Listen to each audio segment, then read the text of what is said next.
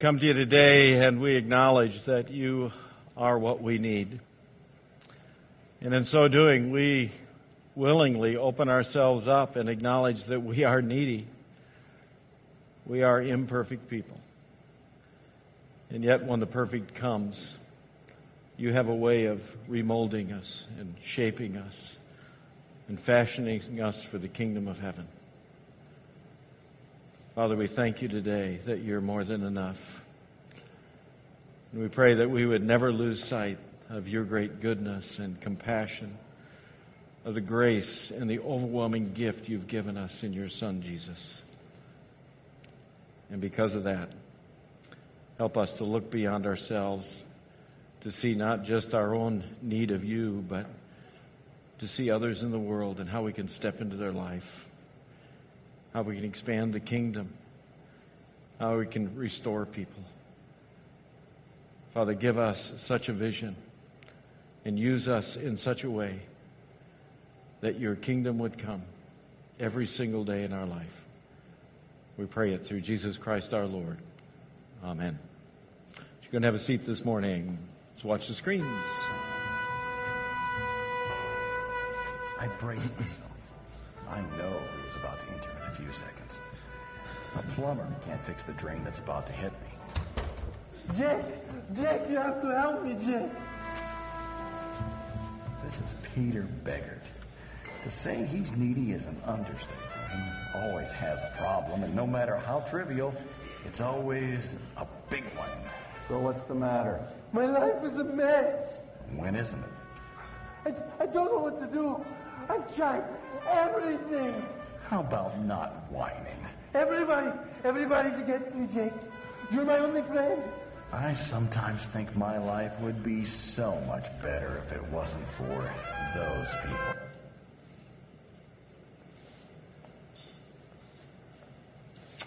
All right, anybody agree? Life would be so much better except for those people, right? I mean, that may be where we start the day, but hopefully it's not where we end the day. It's understanding in this series about those people. And you can see on the screen there the types of people we're going to touch on each week in this series. I think it's going to be a valuable series for us because, the fundamental truth is, I suspect, that if we did the survey, everybody in the room's got to have somebody around at one time or another who fits the category of being one of those people in your life, right? There's just difficult people in the world. And today we're going to talk about one of those, and that's the needy person. What's the guy's last name? Did you catch the guy's last name in the video? Beggart, wasn't that it? Am I the only one that saw that? Isn't that that was pretty smart. Anyway, we're going to talk about needy people, talk about those people. I think it's going to be valuable to us. It's going to be valuable just because of a simple biblical truth that we all have to understand. And that is the world is full of those people. I mean, the reality is we live in a broken world. And because we live in a broken world, there's just going to be those people, right? It's just the reality. The Apostle Paul tries to capture it in Galatians 5 and give us the reason for those people. He says, when you follow the desires of your sinful nature, so there's lots of folks out there that are doing what? Well, they're just following what they want, right? Life is all about them. And then he tries to describe what that looks like. He says the results of that are very clear. Here they are.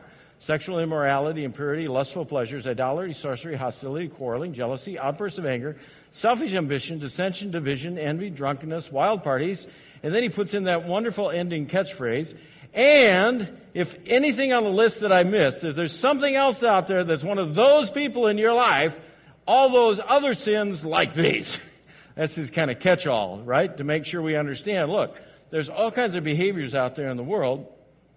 And those behaviors, when you're following your sinful nature, are going to lead you to be one of those people.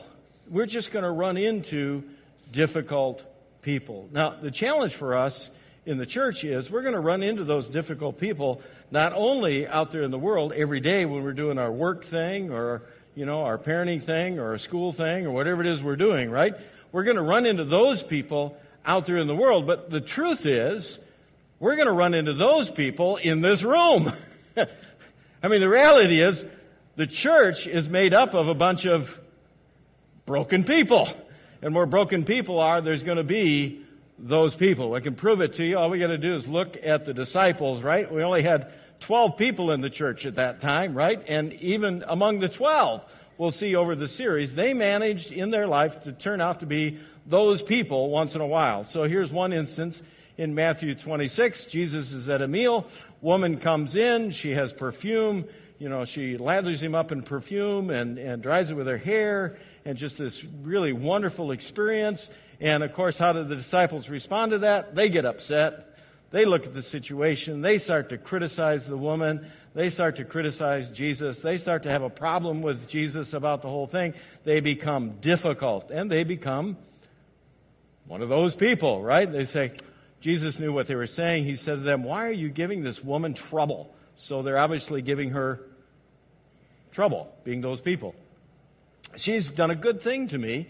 You'll have the poor people with you all the time, but you'll not have me with you all the time. She put this perfume on my body to make it ready for the grave. Jesus could see she was doing something greater than what the disciples could see, right? The reality is the disciples became those people. We need to face the truth for us today as we start this series and understand.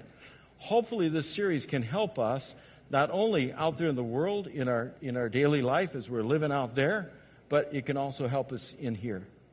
Because the reality is, Christ Church is made up of a bunch of broken people. Praise God. Good thing. Because broken people are getting healed, getting mended, life is getting better, but that takes time, that takes process. So the reality is, broken people are all around us.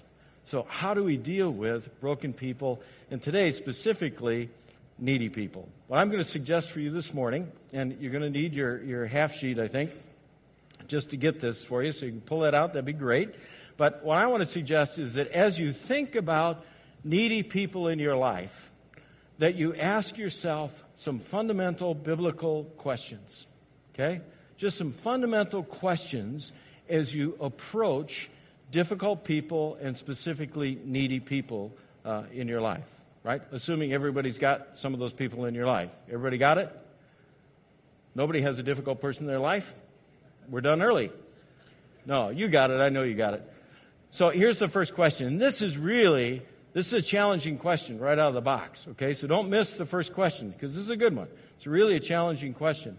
The question is this difficult person or this needy person an opportunity for God and for me? Now, the trouble for questions, I think, is we can answer the first half of that question pretty easy and say, oh, absolutely, everybody's an opportunity for God, right? In fact, we may even look at needy people or difficult people in our life and say, they just need to get Christ in their life. If they just get Christ in their life, this thing gets straightened out, right? And we see them and we say, well, they're an opportunity for God, right?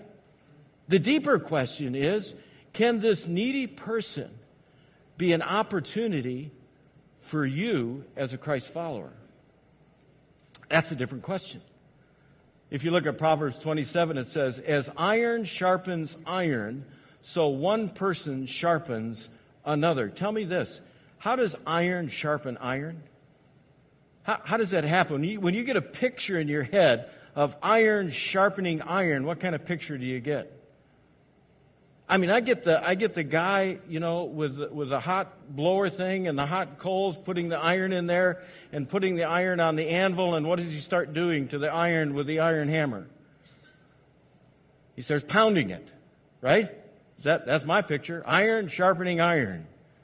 What was it saying? Well, listen, it may mean some pounding. It doesn't mean it's easy. But the reality is, a difficult person in your life or a needy person in your life may be exactly who God is bringing to your life for your own benefit. Whoa. That's a big one, isn't it? Because so often we see needy people and we see difficult people and we just want to do what? We just want to get rid of them. Right? We just want to get them out of our life because they're needy or because they're difficult. We just want to write them off as fast as we can, just get rid of them, right? And say, well, hopefully somebody else will come along and take care of them, or hopefully, God will get in their life and do, But the challenge for us is the first question, listen, is this person this difficult person or this needy person, is he not only an opportunity for God, but is this person an opportunity for me? Let me give you an example.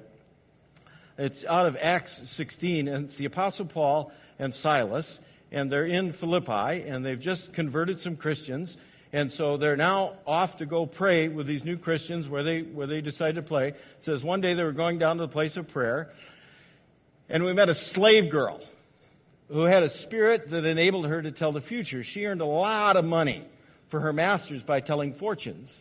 She followed Paul and the rest of us shouting, "These men are servants of the Most High God, and they have come to tell you how to be saved."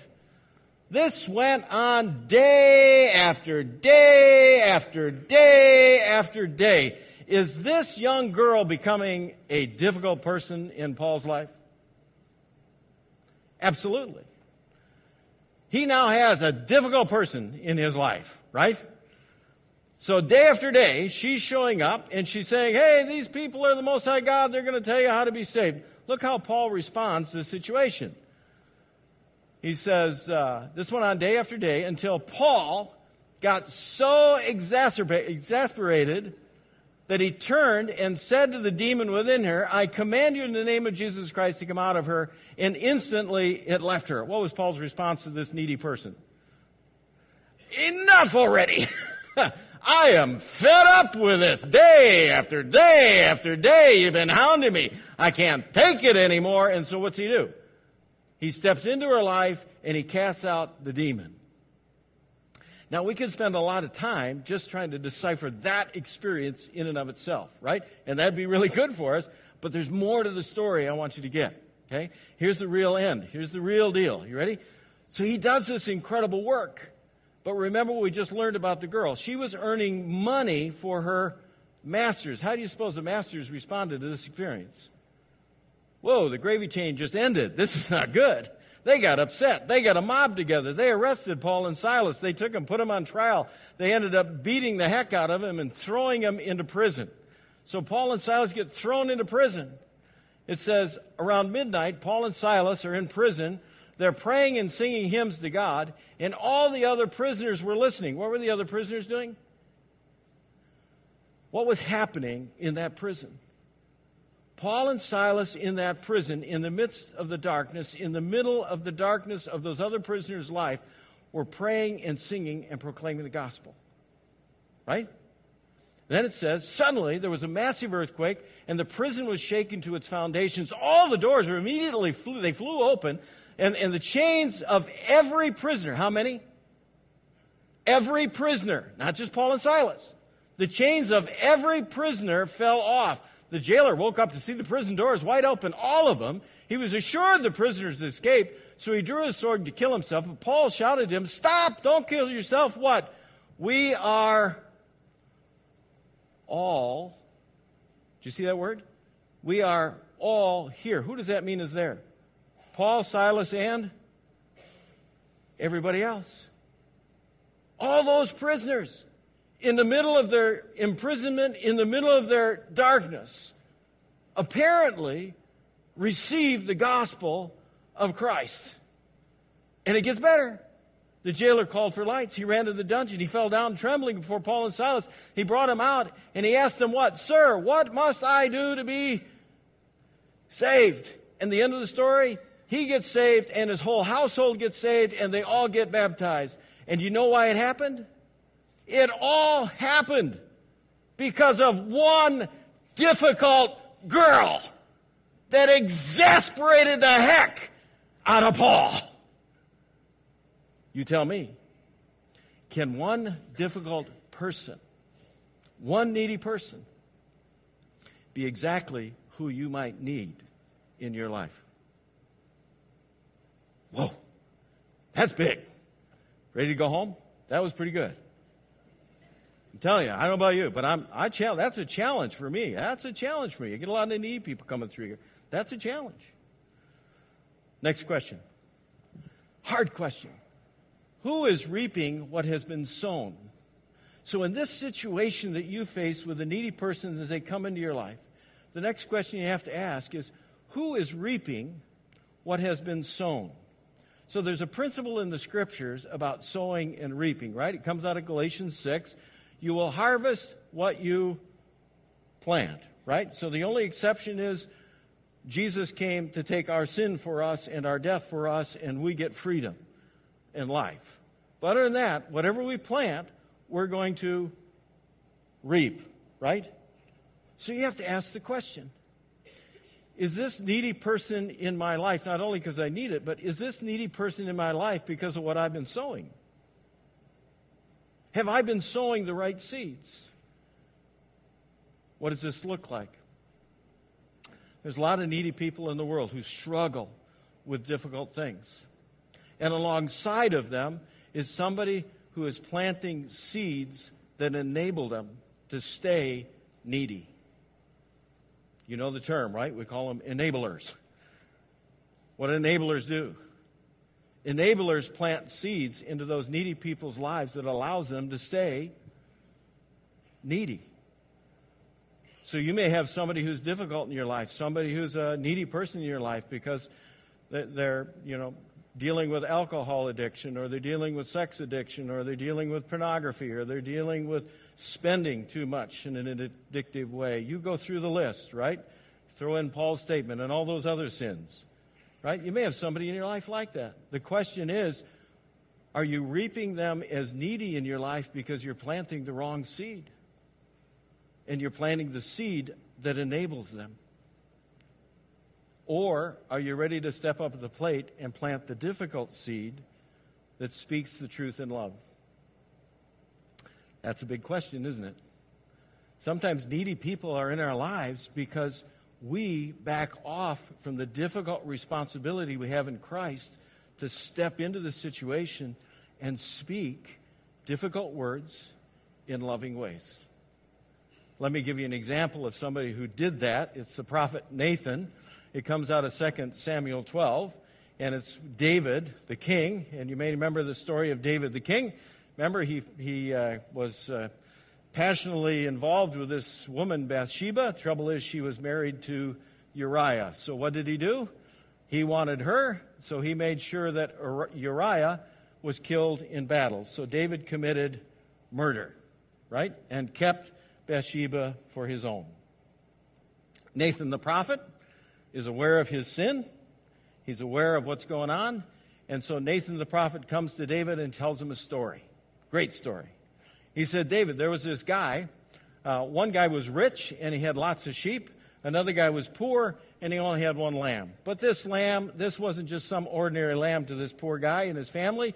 This lamb was like their most precious possession. This lamb ate from their table, drank from their cup. This was like one of the family, right?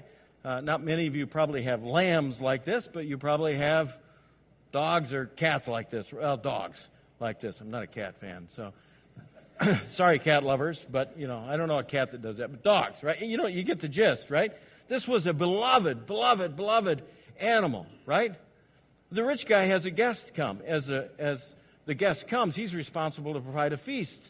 Instead of going and getting one of his own lambs to provide for the feast, of course, what does he do? He goes and he takes the lamb away from the poor guy and has it roasted for the feast and gives it to his guest. David hears this story and says, that is unacceptable. This guy should die. He should pay back 4 times what he has done to this poor man. David's obviously upset. Nathan then responds with straightforward, honest words. David, you are that man. The Lord God of Israel says, I anointed you king of Israel and saved you from the power of Saul. I gave you your master's house and his wives and the kingdoms of Israel and Judah. And if that had not been enough, I would have given you much, much more. Why then have you despised the word of the Lord and done this horrible deed? For you have murdered Uriah the Hittite with the sword of the Amorites and stolen his wife. Then David confessed to Nathan, I have sinned against the Lord. What happens there? What did Nathan sow? Honesty, right? He sowed honesty. Tactfully, straightforward, but tactfully, tenderly, told the story, but he sowed honesty. What did he reap from David? Honesty. David looked at his life and said, yeah, you are so right. Nailed it. I have sinned. Right? One of the questions we have to ask when needy people are in our life is, what seed are we sowing? Are we sowing the seed that speaks to them lovingly and truthfully? Or are we sowing the seed that enables them to stay in their sin? It really gets to a big question for us. It's wrapped up here.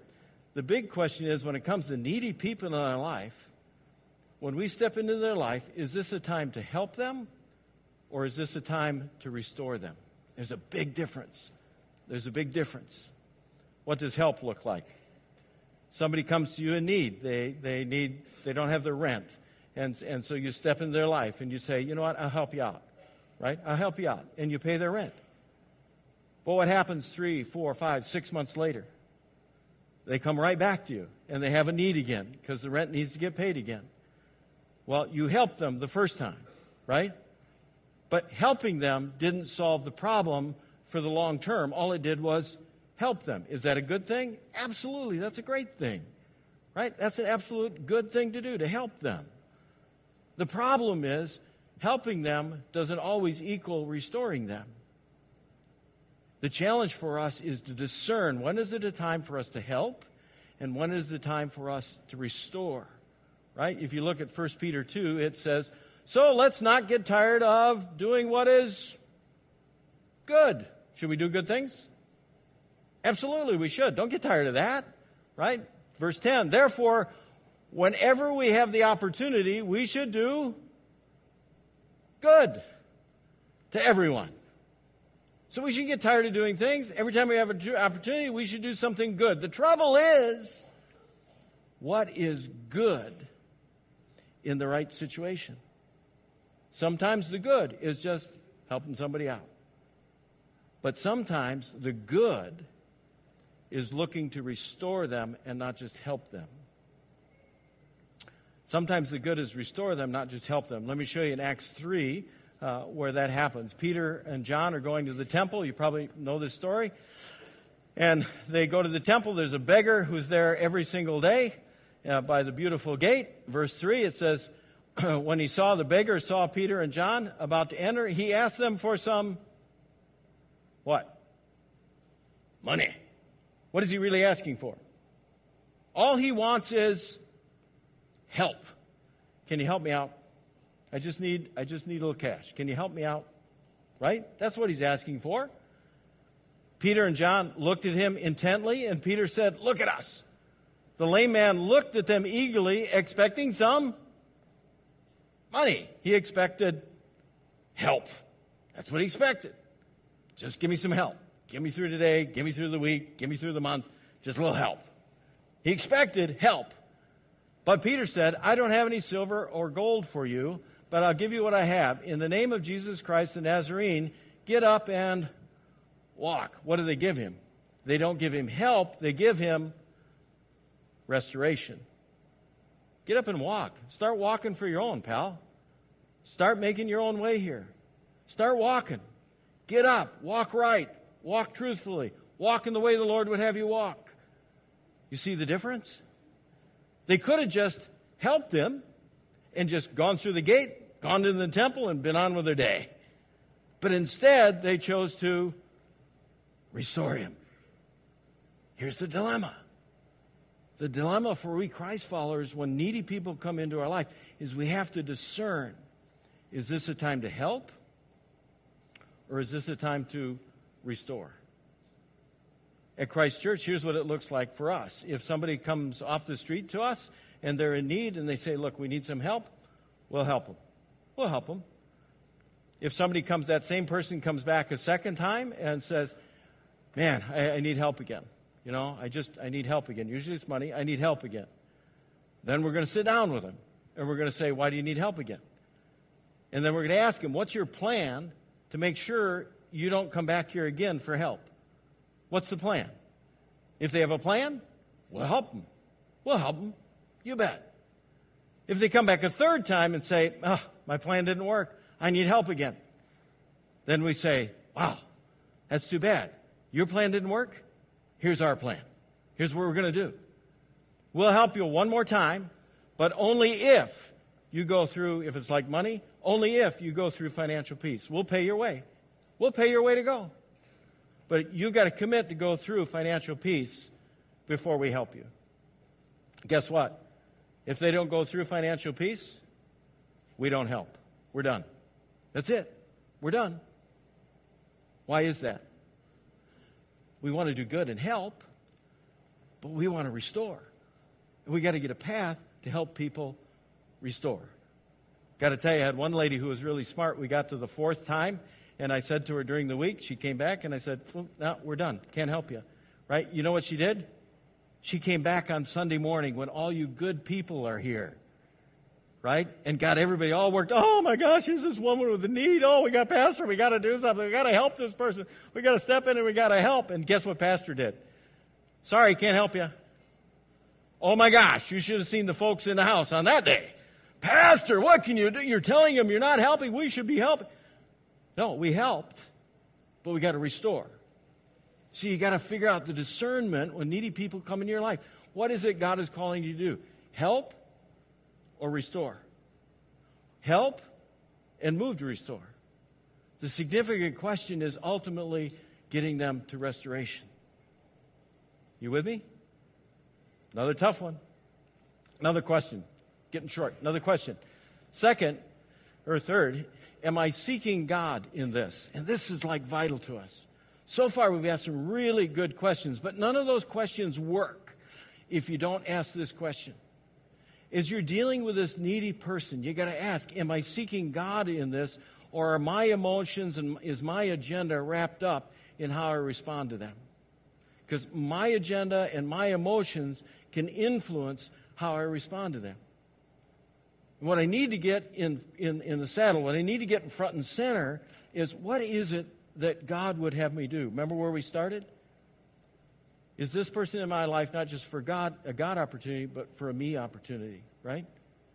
So I got to start by saying, God, you got to take control of this situation. You got to give me discernment. You got to help me understand what I need to do. Here's a great example from Exodus 15. It says, then the people complained and turned against Moses. So what's happened? Moses took them out of Egypt. They've been wandering in the desert. They haven't had water for 3 days. Okay? No water for 3 days for the whole nation. And they start what? Complaining. And they start turning against Moses. What do they become? Difficult people. They become needy people. Because what do they ask? What are we going to drink, Moses? We're going to die out here, Moses. We need water. Moses, water, please. We need water. What'd they just become? A whole nation of needy people. Right? A whole nation of needy people. Look what Moses' first response in the face of needy people is. So Moses cried out to the Lord for help. That's our starting point. When needy people come into our lives, we start there. God, you got to give me discernment. It's got to be about what you want. You got to show me the right thing to do. Is it give them help, or is it speak the truth in love and work to restore them? God, you got to tell me, is this person in my life because you want him here? We got to start by crying out to the Lord, right? And I love the solution. It says, the Lord showed Moses a piece of wood. Moses threw it into the water, and this made the water good to drink. Get out of here. Who came up with that one? I mean, this was not a Moses solution, right? I mean, can you imagine Moses walking along the pool going, oh, I got all these needy people. What am I going to do? I don't know what to do. Oh, here's a piece of wood. I'll throw it in the water. I mean, this is not a Moses solution. Whose solution this has to be? It has to be a God solution. It was a total God solution. And that's our goal.